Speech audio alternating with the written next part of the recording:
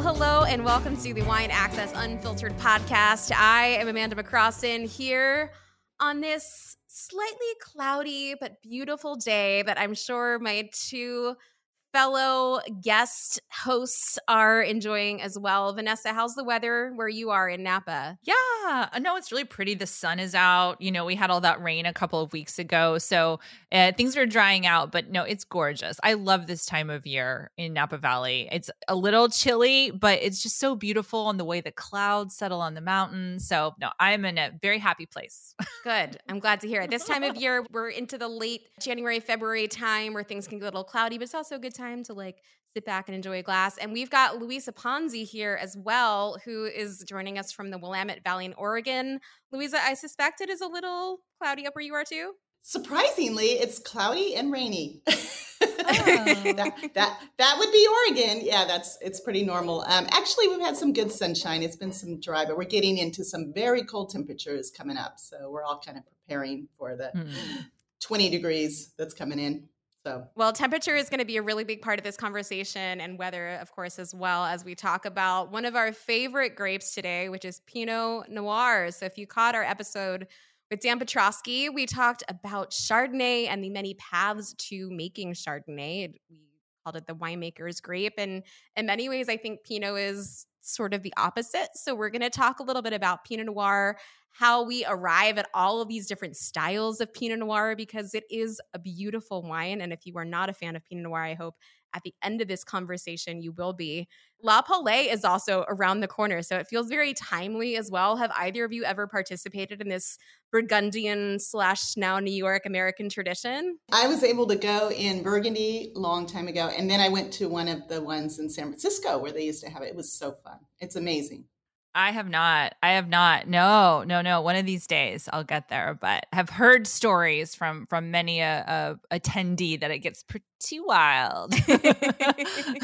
All the stories. Yeah, La Paulée, a very big celebration that originated in Burgundy that has sort of been, I'd say copied, but I think just like lovingly embraced and reiterated for the US market. But if you are a lover of Pinot Noir, especially that of Pinot Noir from Burgundy, La Paulée is definitely the place that should be on your bucket list to at least go to like one of the tastings, because it's pretty amazing. I've only ever gone to the tasting. I've never gone. There's a huge dinner.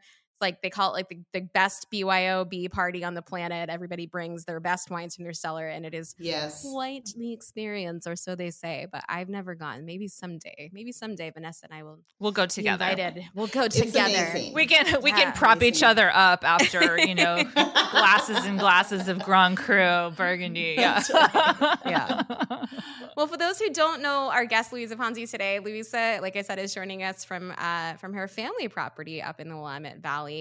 And the reason that you're here, Louisa, of course, is because, like Dan was so familiar with making white wine, and specifically that of Chardonnay, Louisa has an incredible background making Pinot Noir. And of course, if that name Ponzi sounds very familiar to you, as it should, if you're a lover of Oregon Pinot Noir, her family has been making wine in the Willamette Valley for quite some time. But Louisa, separate from that, has had quite the journey on her own making wine under some pretty important people in Burgundy. I saw Roumier listed on your resume. That's a pretty big one. You worked at a Vietti in the Piedmont, and you were awarded the Certificate Brevet Professionnel. I'm going to butcher this, by the way. Ooh, it's pretty good. Okay, all right. Well, anyway, it's a very prestigious certification. You were the only woman at the time to earn such a distinction. So who better suited to lead this conversation than you? Is there anything I missed? Anything that you think is like relevant to that people should know?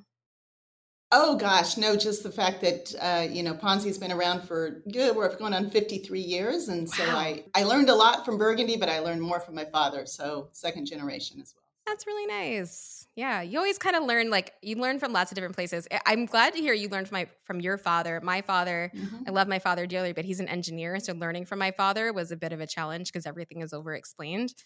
So we're going to try not to do too much of that today. We're going to try not to get too deep in the weeds. But, I think Pinot is a really fun topic to talk about because there are so many different paths to Pinot, despite it not really being a grape that is heavily manipulated like some others. So before we dive into that, let's talk a little bit about what's going on in the wine world.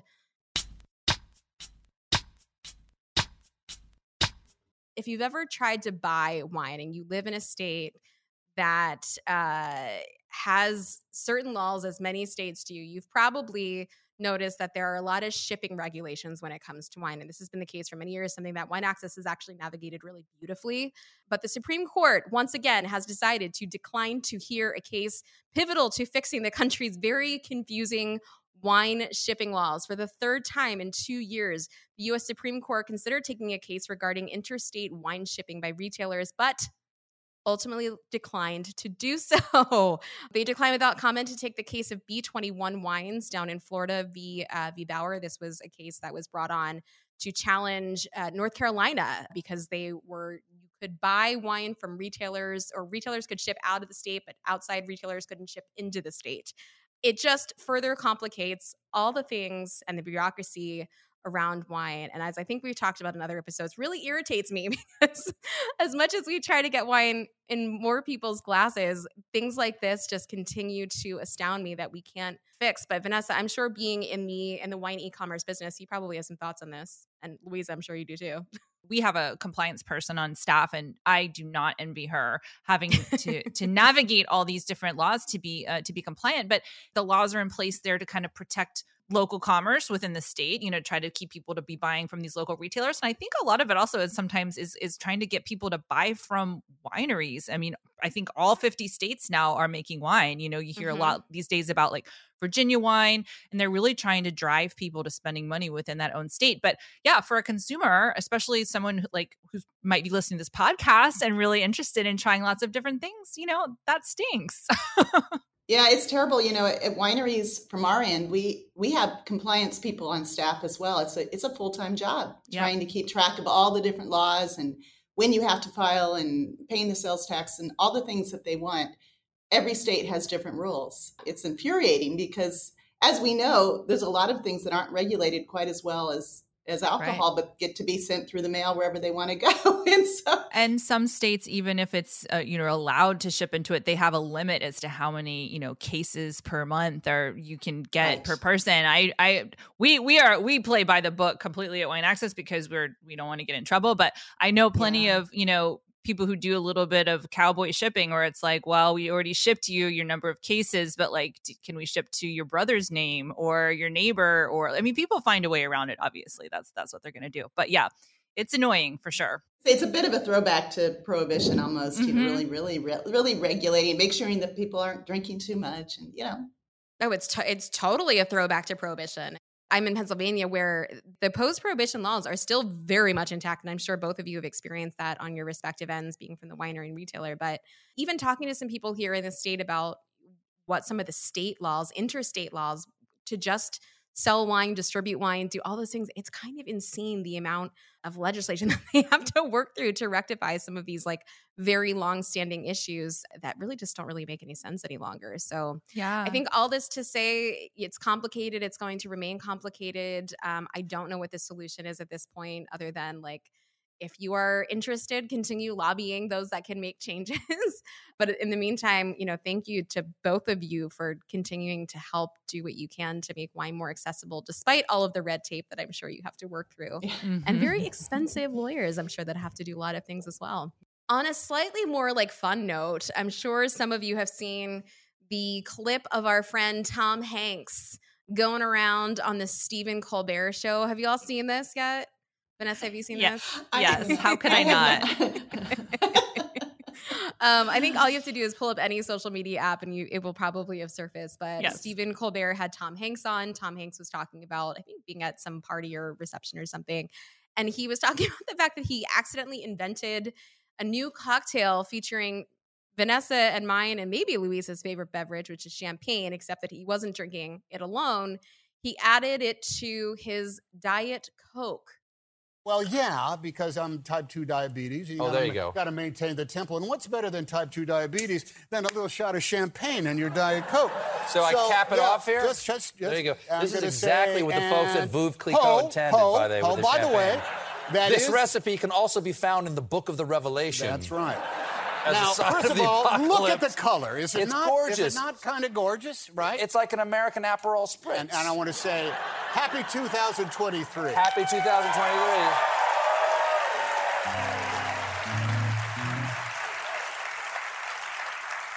How about that?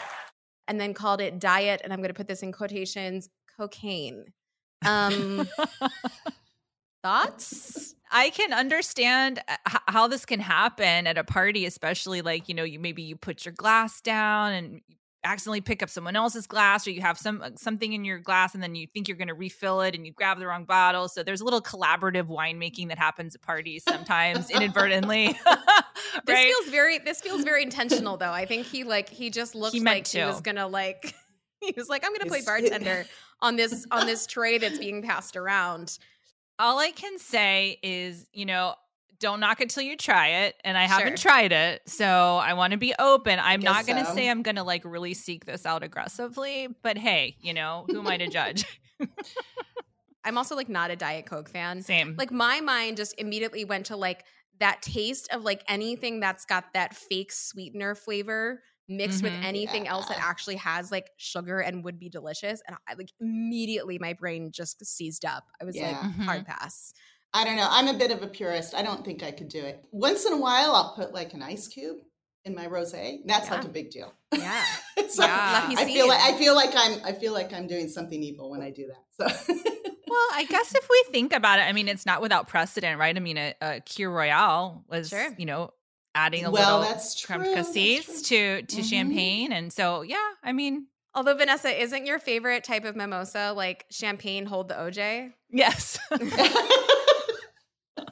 So exactly. I can relate to that.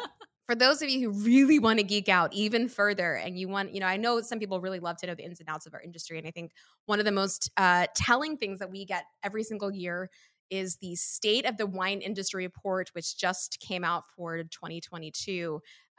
This is, as our friend Lara Coffer put it, mandatory reading for wine pros. This is put out every year by Silicon Valley Bank. It is a huge summation of the whole year of trends in buying, in consumption, in pricing, at basically anything you'd want to know as far as what the wine drinker is doing and what wineries are selling and how much it's selling for. This is the report that you read. It's lengthy, but it's really well done. So it's not like the grape report that they put out where you're like, wait, how many charts are there? This actually is Gary beautifully put. It looks like a pitch deck, but have either of you guys taken a peek at it yet? I have. And I will say, if you're interested and don't want to read, they also do a video that you can watch, which is a video recap. It's always interesting. This is a great report, and Silicon pulls out a special report for every region as well. So we get this great, Oregon, how's Oregon doing in the world of wine?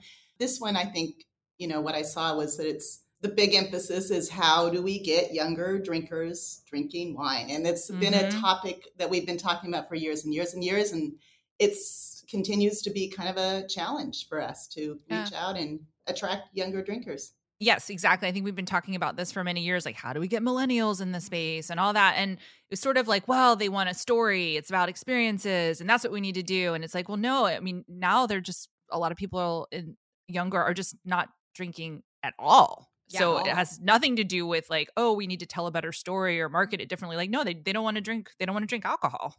Yeah. You have a lot of sober curious. You have a lot of people that just would rather not waste their time or their money on something that they don't understand or want to take the time to understand. The report did show that overall wine consumption showed a second year of negative growth, which is, obviously not great. The other thing is future sales weigh on the industry's ability to appeal to a new generation of consumers. And one question that was maybe I think we should pose to all three of us is wine in need of a bug cultural event that gets Americans excited, a la Judgment of Paris, The French Paradox, Sideways, even the movie Somme to some degree I think got people excited. But what do you guys think? Do you think that there's a cultural phenomenon that needs to happen in order for this to not be the case, for our sales to continue to dwindle or consumption to continue to dwindle? It's a good question. I don't know that I know the answer, but I'm thinking about, you mentioned the French Paradox, which is, for anyone that doesn't know, is an article that came out in the 70s about the health benefits of red wine. I think they had done a study in France about heart disease, if I'm remembering correctly, and that these people who actually consumed wine regularly had a lower number of cases, and it really catapulted wine sales in the United States. So I guess something like that. But it's funny that article about health was saying, oh, you should drink wine. Now it's like, you shouldn't drink wine. So I do feel like the pendulum will swing the other way again at some point, or at least like settle in the middle. They do this with like coffee and chocolate and whatever. Sometimes it's good, sometimes it's bad. You never know what.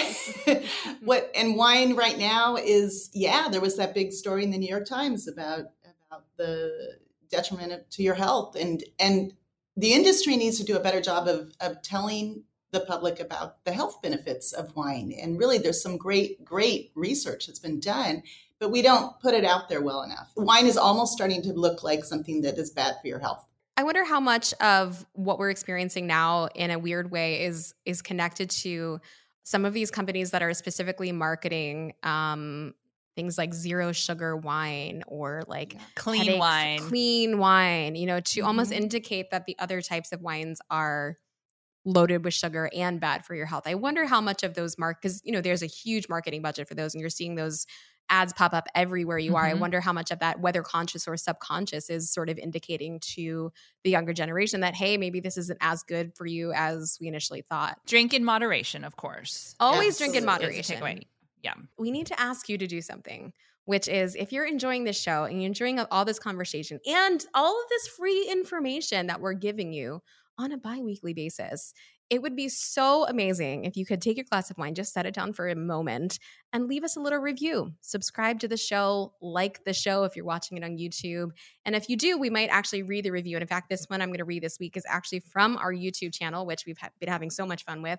This is from Heidi Martesian, who said, "Oh my goodness, I love this show. I joined the club in the fall, but promptly found out I was pregnant with our second child. Congratulations. I've really been missing having a glass of tea or wine in the evening and decided to listen in on the podcast, and it's been wonderful. I've been binging the show like I would something on Netflix and have just loved learning more about wine and living vicariously through you all. Can't wait to finally uncork some bottles in summer and revisit these episodes. Cheers."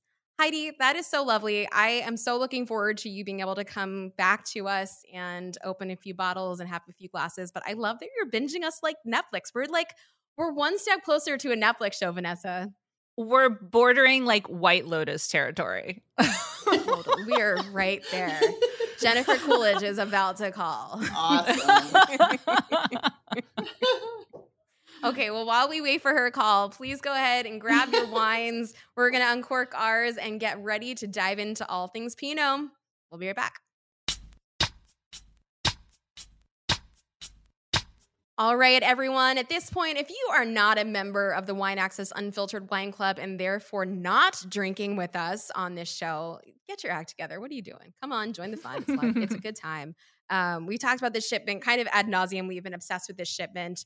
And I think this is a perfect example of what Wine Access does and what we do in Napa Valley, which is have these great relationships with people. This wine totally stems out of a relationship that I had with my friend Josh Phelps. So if you are joining with us, it should be the 2021 Landform Pinot Noir from Oregon. Vanessa, I'll let you talk a little bit about this wine just for a second, and then I'll kind of give you the backstory on how we landed here. What we really wanted to do with the show, and we're going to talk a lot about it later with Louisa being our panel expert today, was really talk about Pinot Noir as a variety, talk about all the different ways that it can be made, and specifically dig into something called whole cluster, which is using a whole cluster of grapes rather than destemming them, either in a large percentage or a small percentage, and all the ways you might do that, and why you would choose to do that or not do that, and then what it would impact in the wine glass stylistically. But yeah, Josh is quite the entrepreneur. I think he's been on the 30 Under 30 and the 40 Under 40, different publications, but definitely like has made his mark. We're going to have to invent a 50 Under 50 eventually just so he can keep his streak going. But kind of comes from Napa, like royalty in a way. His dad is Chris Phelps, who honed his craft at Petrus in Bordeaux and then was the founding winemaker at Dominus and also made wine at Caymus and Inglenook. So he certainly had a great role model there with his dad. But Josh really wanted to make wines that kind of showcased great regions on the western side of the United States, but at a price point that was kind of more affordable to people of his own age group. So this is a wine that has 25% whole cluster. It has no new oak on this. And it's from 3 different regions, which Louisa can definitely lend more insight to, which is Eola Amity Hills, Chehalem Mountains, and Yamhill Carlton. So blend of all 3 in this glass here. Let's dive a little bit into Pinot Noir. Vanessa, you mentioned stem inclusion, which of course is going to be a focus on this episode. I think initially we had this tentatively titled to stem or not to destem. That is the question. But ultimately what we want to talk about it are all the factors that go into making Pinot Noir, because it is a very unique grape from something like Cabernet Sauvignon. We talked about Chardonnay as well in a different episode.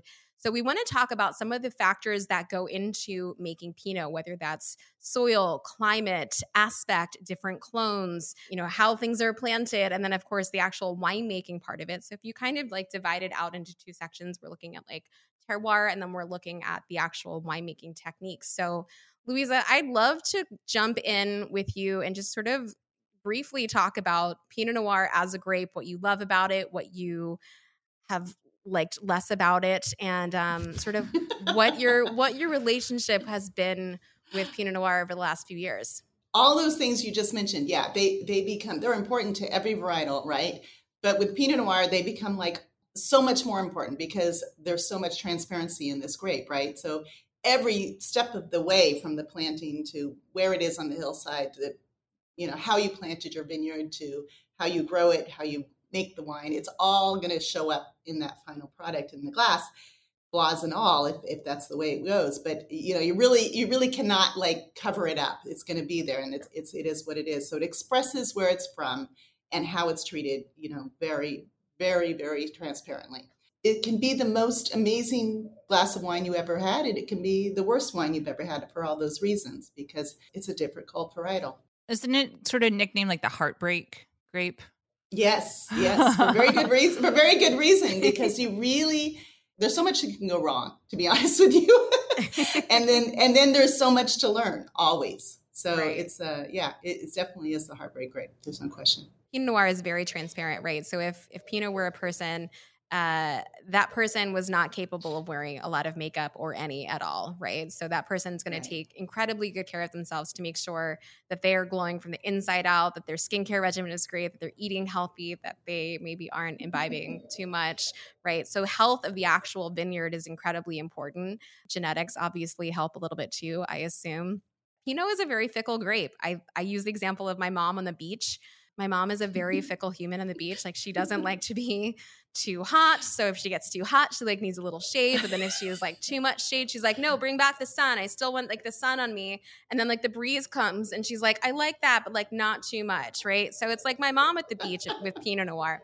But Pinot as a grape, like as a whole, like if you were to characterize it with maybe like 4 or 5 descriptors, regardless of where it's grown and how it's made, are there identifiable characteristics that you think exist in the Pinot Noir grape over and over and over again? I think there's this ephemeral note to Pinot Noir. It's like this beautiful aromatics that you can get, and they can go from super fruit forward to very floral aromatics, and lavender and violet and rose petal and all these beautiful floral notes. But then you also get this complexity to Pinot Noir that often you don't find in other varietals. These dimensions that can be either coming from the site or from the winemaker. What are you looking for if you're planting a vineyard to Pinot Noir? Is it soil? Is it weather? One step back from there is, where are you planting it? Like, where in the world are you planting it? Because good point. Pinot Noir cannot be grown everywhere. It's one of these grapes that really needs specific criteria for where it's going to express itself the best. So looking for those cooler sites, that's where it really, really shines, is looking for kind of the border of where you can grow grapes almost. So things that ripen later, you have cooler sites that you're always a little bit on the edge of, are we going to get it right? That's where it finds its true expression, when you're picking the fruit at the very end of the life cycle of the vine. So you're not picking it because it's so ripe, you're picking it because the vine is going to shut down. And that's when the flavor is the most expressive. And so cooler areas, which is why we're in the Willamette Valley, more northern parts, even within the Willamette Valley, looking for northern, cooler, more higher elevation. It likes, sunshine at the right time of day. Like you said, it's like your mother. It's like, I want sunshine, but I only want it in the morning, or, so making sure that you are capturing as much light as you can because you're usually in a cooler area. It can express itself differerly in different soils. And obviously in Burgundy, the limestone soil is what is being expressed in those wines. So clearly, here in the Willamette Valley, we're all basalt. It's all volcanic soils, right? So we have this different expression of Pinot Noir. So it's one that, yes, you have to take great care where you're putting it and how you're planting it. What do you think the expression of Pinot Noir on basalt versus limestone is? Like, what would the variable be there? There's certainly a kind of clarity to the wines of Burgundy. I feel that it's almost like this minerality that you can find. So this kind of clarity and linear kind of quality and focus to those wines, and the acidity is always very bright and beautiful. I think here in Oregon, we do get more inherent fruit in the wines. So you're going to see more kind of like these strawberry characters or raspberry or plum or cherry. Those are the prominent characters of the wine. If you're in a wine shop or you're on wineaccess.com and you're looking at different Pinots, the first thing you should be looking at is where it's grown, because that's going to tell you so much about that wine and how it's going to taste. And to your point, more sunshine, more warm, those are going to give you the more pronounced fruit flavor profile. In these cooler areas, like in Burgundy and in some places in the Willamette Valley, you're going to start to lean in just like you would with any wine grown in a cool climate with something a little bit more savory that's maybe a little bit more nervy. You have to think about how fruit actually ripens, not just grapes, but any fruit, right? You're going to retain a little bit more of that tartness. So obviously, weather is huge, soil is huge. How important is clonal selection? I always think this is such a funny question that I used to get asked at press a lot, was like, do you know what clones were used for this wine? How important do you think clonal selection is? I think it's really important and really boring. I feel like we talk about clones all the time, and it's just like, I've been doing this for 35 years now, making wine. And when I started, I was so into the clones, and I would pick everything separately and keep it in the cellar separate. And end of the day, I was always blending this stuff in the cellar, because that's where you really found the best expression of Pinot Noir, is when you do away with that kind of monoculture of one clone. Mm-hmm. So everything I plant now is about 27 different clones of Pinot that I have just mixed before planting and then throw it into the field. Mm. So I don't have to talk about clone anymore. It's a beautiful mix of clones that I know I love. And now I can talk about site, and I can talk about, this part of the vineyard does this and this part does this, knowing that I have that beautiful mix of clones that I prefer. Let's talk about what happens once you do get the fruit into the winery. You've hopefully done all the right things when it comes to farming, growing, picking the right date. But then once you get in the winery, how much is happening? Because one of the things that I actually didn't even know was a thing until I moved out to California is this thing called whole cluster fermentation. And it is a far more complicated topic than I ever realized. Initially, when it was explained to me, it was basically like, oh yeah, for Cabernet, they take the grapes off of the actual cluster and they remove the stems, and, right. Then the wine gets fermented, right? When we're talking about whole cluster, and we're really only seeing this with grapes like Pinot Noir, occasionally Zinfandel, some Gamay. When we're talking about whole cluster, those grapes are not being separated, or they're maybe partially being separated from the actual stems.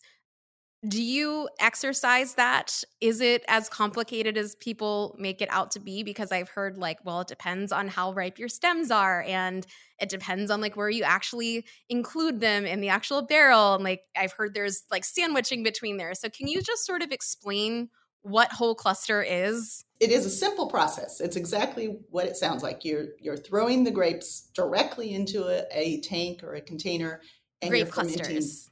The whole entire cluster. That's right. So it's picked off the field and it's brought directly in. So there's no removing of the berries at all. And you put it in a tank and you're fermented like that. And yes, it sounds simple, but it is complicated. Your point of depends. So there's so many things that it depends on. And at what point do you make that decision, and what vintages are better for it, and what vines are better? So it brings this, like you said, this very clear savory note. But more than that, I think it brings texture to the wines. Mm. And that's something that I'm personally super interested in, is how a wine feels and how it hits your mouth, and that experience. And that whole cluster component can really, really make beautifully silky and kind of seamless wines. There are also like considerations around whether to use the stems, because the stems have to be ripe, right? And they have to be not have, mold or rot or anything that would interfere. So it's almost like you can't just decide you're going to do it and go for it. You have to be sure that they're actually healthy enough clusters to do that type of fermentation. Is that right? Yeah, that's right. I mean, you can still sort the fruit, right? So when the grapes come in, the clusters come in, we're always sorting everything on a table and pulling out whatever is, maybe marginally not good. Some vintages are worse than others. But I don't make the decision of whole cluster fermentation before I see any fruit in the cellar. So as it comes in, I mean, I've seen it in the vineyard, I have some idea, but as it comes in, you're really looking at it to say, oh, and there's a certain point where you're like, this has to be whole cluster. It's dark stems. It tends to be the older vines because they ripen later and are out in the fields longer. So they have the opportunity to really get brown and lignified. You don't want to add super bright green stems to your wine because then you do get this kind of very green aspect of unripe character, almost bitterness that can come from that. So the quality of the stems, yes, super important. What type of wine are you trying to make? I would never use whole cluster for if the expression I was going for was something very forward fruit, simple, not big tannin, something soft and approachable, maybe not whole cluster for that. But if I'm trying to produce a wine that has some real nice breadth to it and some texture to it, and it has the ability to age, those are the wines that you want to use that whole cluster. It feels like a very polarizing topic, right? Because I think if you were to get a group of winemakers together, especially like if you were to go to Burgundy, right, you would hear very different opinions on the subject. Not only whether to do it, but then also what it actually does to the wine. And am I understanding that correctly? Like, when I talk to different winemakers, like, what are some of the resulting things that you get from whole cluster? It's like, well, it goes back to, it depends, right? It depends on the side of the fruit, because we're also talking about potassium inclusion, right? Which is the stem is going to add. So from a science standpoint, you have to be aware of what that's actually going to do to the chemistry of your overall wine. I think it's perhaps worth pointing out, especially for those who are getting geekier about Pinot, and if you happen to like go to La Palais, these are things that people are going to talk about, because you've got like Henri Jayer, like a legendary winemaker who's an avid proponent of destemming, with followers like Mayo Camazet, Fourier, Rouget. Those guys are all like avid proponents of no stem inclusion at all.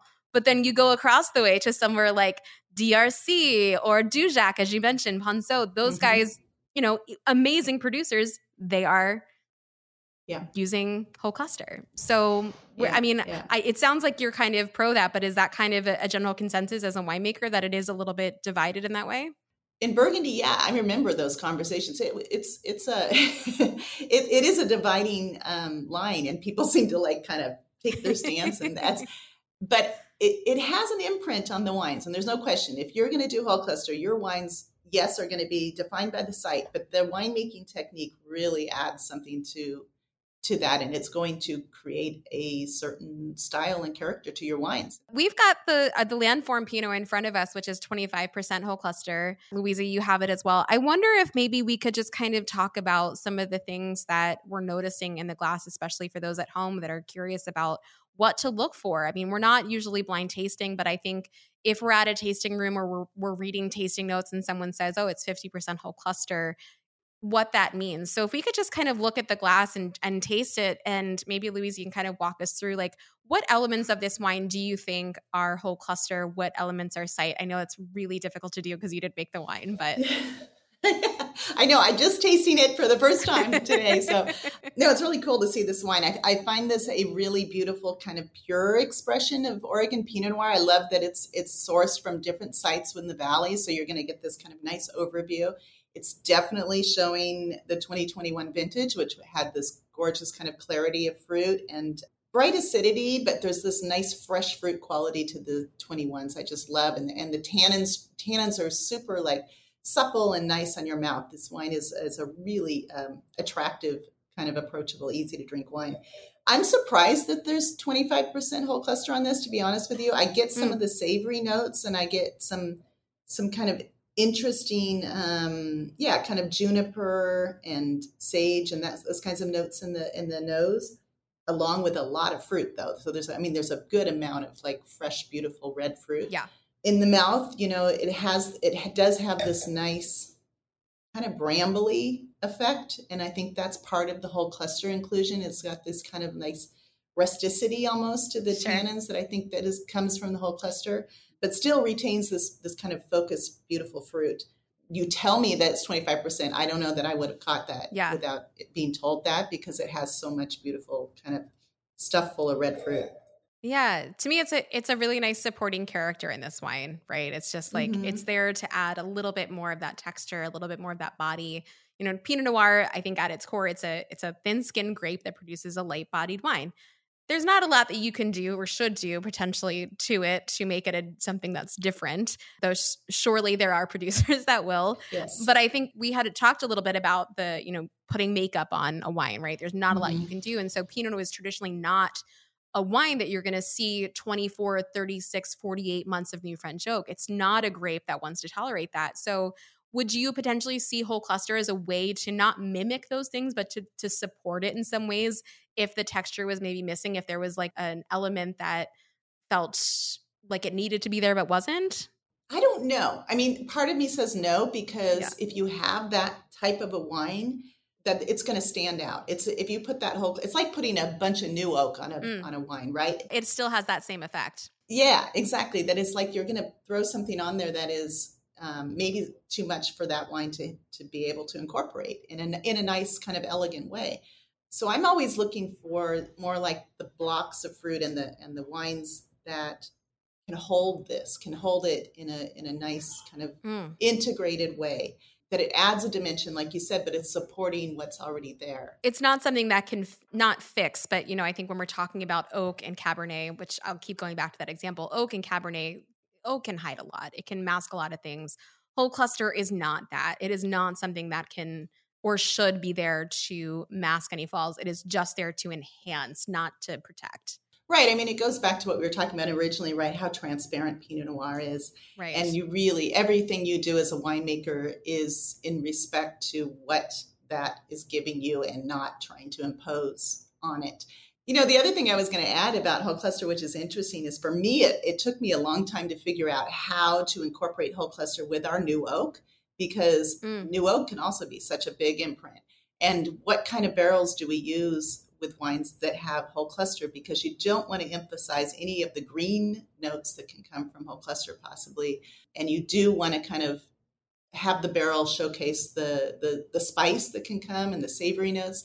So that has taken me years and years to try to find that match between what is the right Cooper or Toast or whatever it is that works with whole cluster, because it is different than a wine that has been destemmed. Vanessa, I know you got a little sneak peek at the Ponzi Laurelwood Pinot before the rest of us, which I think by the time this episode comes out is going to be available on Wine Access. Do you have a second to just talk about that wine, maybe related to what we're drinking, unrelated? But I think it is the Laurelwood, which I have to say, and it's not because she's sitting here, the Laurelwood is so special, both the Chardonnay and the Pinot. It's a new AVA. Thank you. But it does have a very signature sort of herbaceous, in the most beautiful, sweet herb way, not herbaceous like eucalyptus. I likened it to herbed buttered popcorn when I was drinking the Chardonnay. It just it's like if you sprinkled herb de Provence in it, that's what it tasted like. But I know you've got that in your glass as well as the Landform Vanessa. So I just thought it was worth mentioning. Yes. No, I'm so glad you did. Yeah, it's the 2021 vintage. As you mentioned, it's a new AVA. I'd actually like to ask Louisa about because when we talk about AVAs or American viticultural areas, they're designated regions that are supposed to show something that's different, that's unique, that can tell you kind of where it's from. So what is it about Laurelwood? What makes it different from surrounding AVAs? Yeah, it's one of the newer AVAs in the Willamette Valley. It was 2020, we got it established. And what's cool about Laurelwood is it's the only AVA in the Willamette Valley that is defined by soil. Every other AVA is defined by a geographic, line or a river or whatever it is. This one is defined solely by the soil. So what we tried to do with this AVA is incorporate just the part of the hillside, the Chehalem Mountains, which is right outside my window here, that is this specific type of soil, which is a beautiful kind of a basalt-based soil with freshwater sedimentary, windblown sedimentary soil on top. So actually very similar to soils in like Austria or places like that, where they have this windblown low soil. So all the wines are showing this expression of laurelwood soil, which to me is kind of darker fruit, but it's not like black fruit. It's like kind of blueberry fruit. It's got this beautiful spectrum of kind of blue-black fruit and lots of spice. So these wines often have a lot of, even in the Chardonnays, they have like this white pepper spice, these kind of apple pie spices, cardamom and nutmeg that are very prominent. Along with the Pinot, you get these dried rose petal and lavender and violet, those really compelling aromatics. But in the mouth is like the telltale sign of laurelwood is these kind of black licorice notes. And then these very kind of rustic, dusty tannins that you get from laurelwood soil. And that's kind of how I can pick it out in a blind lineup is the quality of the tannins. Before we wrap up, we've got a few questions from the audience. One we kind of touched on earlier, which is what kinds of wines other than Pinot would use whole cluster? Louisa, I mean, Pinot is obviously probably the biggest example. What else have you seen out there? Nebbiolo is one, because you mentioned I spent some time in Piedmont, and definitely whole cluster is used in the production of Nebbiolo. Also, very long barrel age on that wine, so it has the time to really expand and refine and become very textured and beautiful. I make Pinot Noir. That's what I do. She's like, I was told this is a Pinot podcast. I don't know a lot of, I've used it on like Dolcetto. I make some Dolcetto that I've done like 100% whole cluster, kind of a carbonic effect on. But as routine practice, I'm not sure. Yeah, I know. I've seen Gamay, Syrah, little Zinfandel from time to time. Yeah, Gamay does. Yeah, for sure. Gamay is baby Pinot, right? One thing we didn't touch on was what this actually does to the price of the wine. So, what does whole cluster do to the price of the wine? Are destemmed wines more expensive? I'm using the whole cluster in my higher end wines. That's how I kind of feel like they're more appropriate for those wines because those are the wines that I want to be kind of more compelling and have kind of this more like, I don't know, more places to go with your experience with the wine. But also I want these wines to age. And so to me, that's a real, the whole cluster adds this kind of nice ability to age and get even more interesting. So not because of the function of making them, it's just, I think that's the technique is used for more expensive wines in my mind. Yeah. The last one is in regards to food pairing, which is food pairing whole cluster versus destemmed wines. Should I be doing something different? Louise, I think you brought a good point up with the ageability of these wines. And to me, like, I love Pinot young, I love Pinot old, but if I'm going to pair an older Pinot, I'm definitely going to be looking at things differently with a whole cluster Pinot that's got 10 to 15 years of age versus a new. Because I think the ones that have age that are whole cluster definitely show more of their like savory side, a little bit more of like an edginess. And so I would tend, especially since you're adding in a little bit extra tannin, I think I would tend to lean on dishes that have a little bit more structure. So heavier animal proteins, or, we talked about our plant-based episode, things that are a little bit more charred, things that are doused in olive oil, things that just have like a heavierness to them, I think work better with whole cluster. But maybe, Louisa, you have a different opinion? My favorite, I think, dish with some of these wines that have this whole cluster component is like, lamb with like herbs de Provence, something that has this kind of savory notes that continue on in the meal. So yeah, I think you're right though. I mean, I think they can stand up to a lot more. You just said lamb, and I got so hungry, and I'm actually heading to dinner like right now. I'm in Philly, and it's my last night here, and I'm going to Laser Wolf, which is known for doing exquisite lamb. There you go. I'm going to wrap up our show there, just selfishly, so I can go eat some lamb. Louisa, I can't thank you enough for being here with us. This has been so much fun. Thank you for sharing all of this knowledge with us and not debunking, but helping to demystify a topic that I still think It's very complicated, but really helped to illuminate all the different paths to Pinot and specifically the whole cluster versus de-stemming pathway. If y'all are not part of the wine club, you should definitely consider joining. The link to do so is in our description below. We would love to have you there. Of course, we've got tons of content about those wines and about the show going up on Instagram, on YouTube if you're not watching it there. And as always, if you have any questions or want to add to the conversation, please do shoot us a DM on Instagram or even on YouTube with a comment. We are always there to answer your questions, and we love some of these suggestions that we'd be getting for episodes. This has been the Wine Access Unfiltered podcast, hosted by myself, Amanda McCross, and Vanessa Conlin, and brilliantly supported by our associate producer, Laura Koffer. Until next time, y'all, we'll see you later. Bye.